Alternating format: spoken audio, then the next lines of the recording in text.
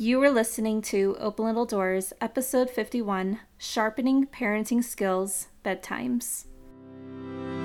Welcome to Open Little Doors, where we share ideas on using play, storytelling, and imagination to help you motivate, guide, and connect with your child.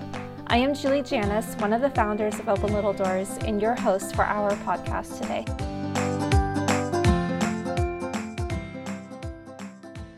Hey everyone, we hope you all are doing very well.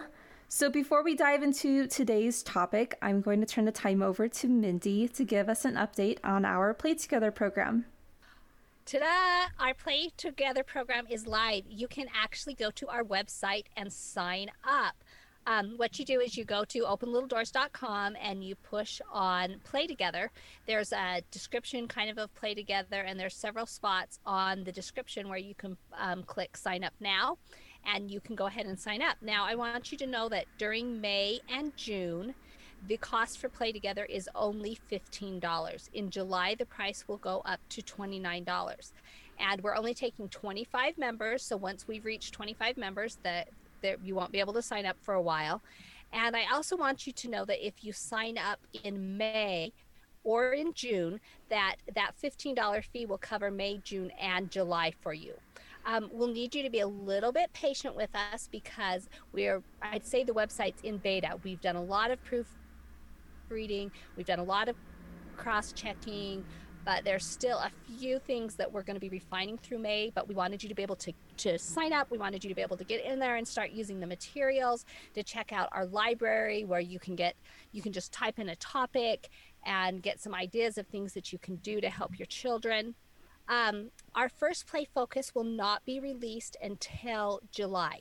So that will give you May and June to go through our foundations course and our orientations course so that when the first Play Focus in July is released, you are ready to go and help your children develop this important skill that we'll be sharing with you as our July Play Focus. So go to Open Little Doors and sign up. Be one of our first 25 members.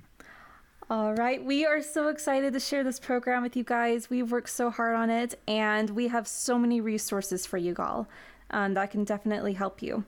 So last week, we talked about how you can sharpen your parenting skills through our Play Together program. We are going to continue this series of sharpening parenting skills here on the podcast, and we are going to start off today talking about bedtimes. So Meryl, why is bedtime our first topic? So bedtime is the first topic because it happens every single night, and you get to practice putting your kids to bed every single night. I remember talking with my brother-in-law once at dinner, and he said, every single night when we put our kids to bed, they act like they've never been told it's time to go to bed tonight, every single night. And we laughed about that, and I thought, and yet at the same time, as parents, we know every night our kids act this way. And do we change our approach then? Like, we can laugh at ourselves just as much as our children. So some ways to use play with this is, like we talked about in our episode on sharpening your parenting skills, is to first stop and think through it. Look at what is driving you crazy. I think for most parents at some point, bedtimes just seem like they go on and you can't do it one more night. So stop and think about it. What is making it hard? What parts of the bedtime routine are going well, and what do you need to fix? I have a perfect example of that. I had been spending a little bit of time with one of my daughters because she just had a baby, and every night I would go in and read my grandchildren a story to put them to bed. Their family would go through their normal bedtime routine, and then their parents would put them in bed, and then I got to come and read them their last bedtime story, and then my job was to turn out the light and have them be done. And they also, one of the things that their family does is they listen to these they're called Moshi stories. And they're just kind of monotonous to very slow music. And the kids just kind of listen to them and drift into sleep. And so I'd finish reading my story, and because I figured, okay, about 10 minutes with each child, because there were 2 children that I would read these stories to. So I figured, 20 minutes, that's good. But then trying to help them pick out their Moshi story and getting it on, it was like I was spending another 20 minutes with each child trying to help them find the Moshi story they wanted. And it was just getting more and more frustrating. And I just kept doing it.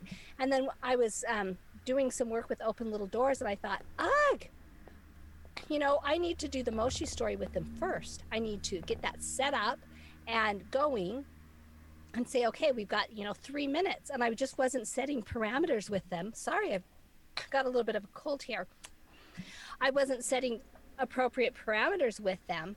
And I hadn't thought through, okay, I need to get Moshi set up first before I read him the bedtime story, because obviously after I read him the bedtime story, they're in no hurry to get through the Moshi story. But if we do the Moshi story first, then they're very motivated to pick it out because they're excited for their bedtime story. And it was just a little thing that was just constantly frustrating to me.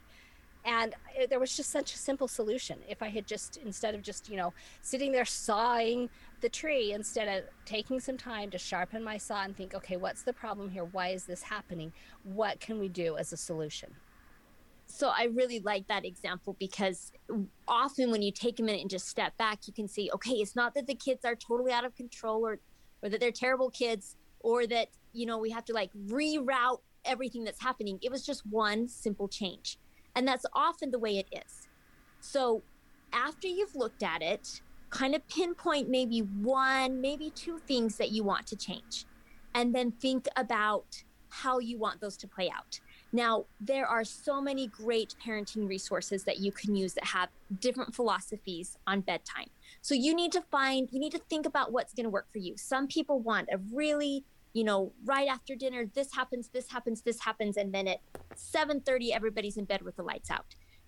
Figure out if that's what you need. Some people, they just want to know that at 8:30, they can give them a kiss and tell them good night, maybe talk to them for 5-10 minutes. And then if they're not ready for bed, then the kids finish getting ready for bed and put themselves to bed.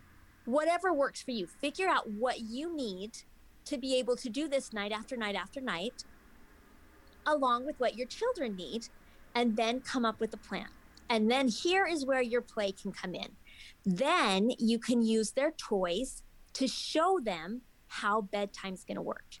And you can use the toys to first show, maybe like the toy that's the parents are just so tired they can hardly get up in the morning, and then they're grumpy all morning. So they say, what can we do?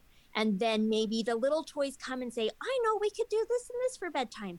And this is a chance where you could have your kids help give some ideas too. You can let them be the little toys that maybe throw out some ideas.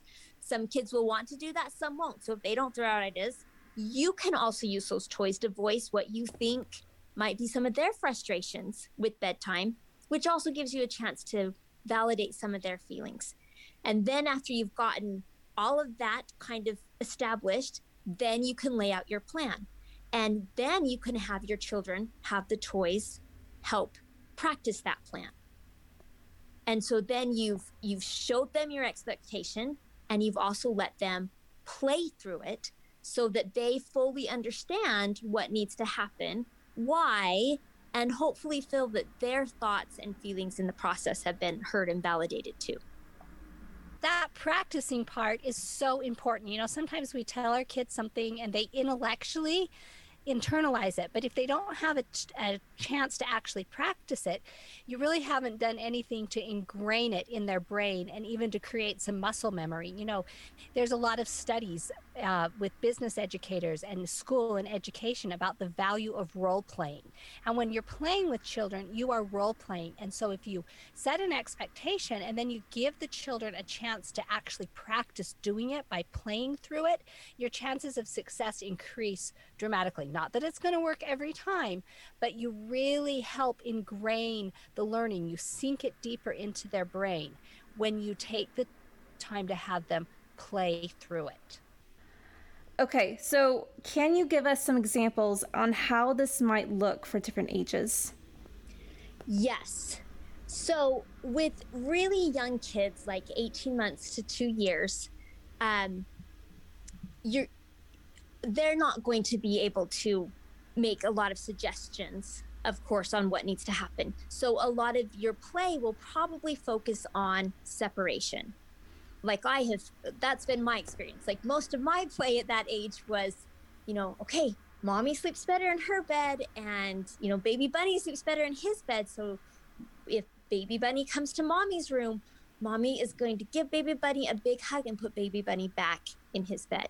Now if you're comfortable with co-sleeping, or you do something else, however you think you're going to work this out, but oftentimes that age group, you're going to be focusing on sleeping through the night, where they sleep, when they go to bed, when they get up. So you can play about all of that. And my children, I played a lot about, they come to mommy's room and mommy brings them back and tucks them in. And if they come again, mommy brings them back and tucks them in.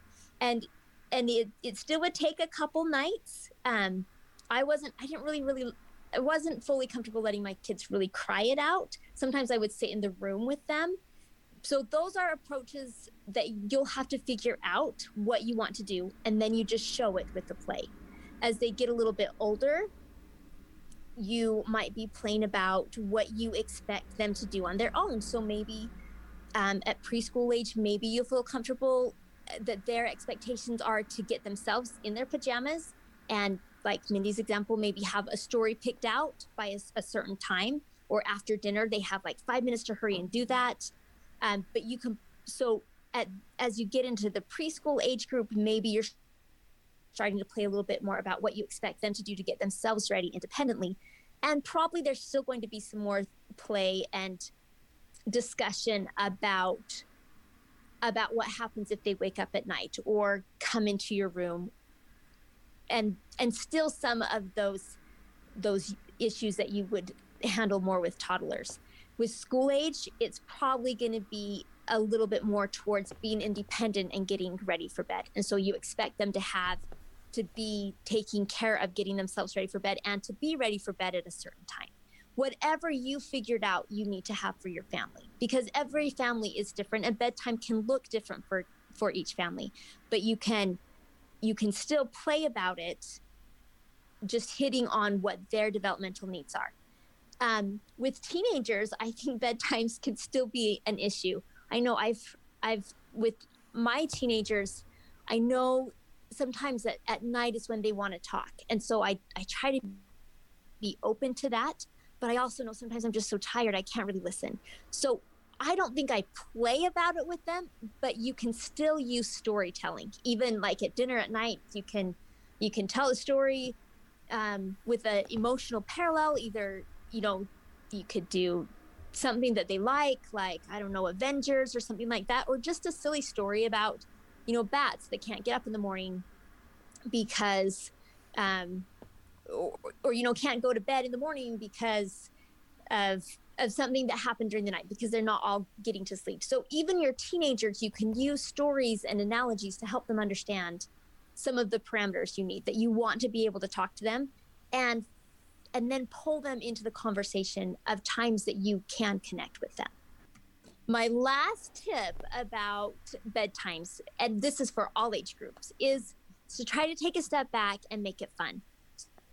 So one thing I love about watching my husband with my kids is sometimes I get like all uptight and start talking too much, and he just will make it into a joke. So like with my daughter, when she doesn't want us to tell her goodnight and wants us to stay longer, he'll just go, "Oh, my elbows are going crazy." And he starts tickling her with his elbows and just backs out and tells her goodnight. And I love that approach, because sometimes I start to talk and say, we've said only this song and I gave you this song. So if you want me to be able to stay with you again tomorrow, we have to keep to what we said. And it doesn't really help, but his way just ends with her laughing. And then you can be creative. Another thing that I've had a lot of fun with is my older kids, sometimes they're just so slow getting into bed. And so I've started, when they're like kind of moseying around, getting water or checking off things that they need to check off for the night, I'll go hide in their blankets. And so if I get to their room before they do, I hide in their blanket. And then when they come get into bed, I jump out at them. And of course, you have to know your children. And this really does surprise my children quite a bit, but I get the biggest kick out of it. I think it is so funny to watch their face. And then they start laughing too. But now it's kind of become a joke. So they try to get to bed before me to see if they can scare me. And so it's been just a fun way to increase the motivation to get into bed. But also, I get a real kick out of just watching it. So it's worked well for me. I love those examples and everything you guys have shared. And if you want more specific ideas for using Play, you can join our Play Together program since it's live now. And if you have any questions or specific parenting challenges, maybe something related to bedtimes that you want help with, you can email us at play@openlittledoors.com, and we would love to help you. And you can look forward to next week for a story from Meryl. We hope you all have a great week. Take care. Play, storytelling, and imagination are very powerful parenting and child development tools. And if you want to know more ideas on how you can incorporate these tools, you can visit our website at www.openlittledoors.com and sign up for our Wednesday Wisdom emails, and also check out our Play Together program. We can't wait to hear from you. Come play with us.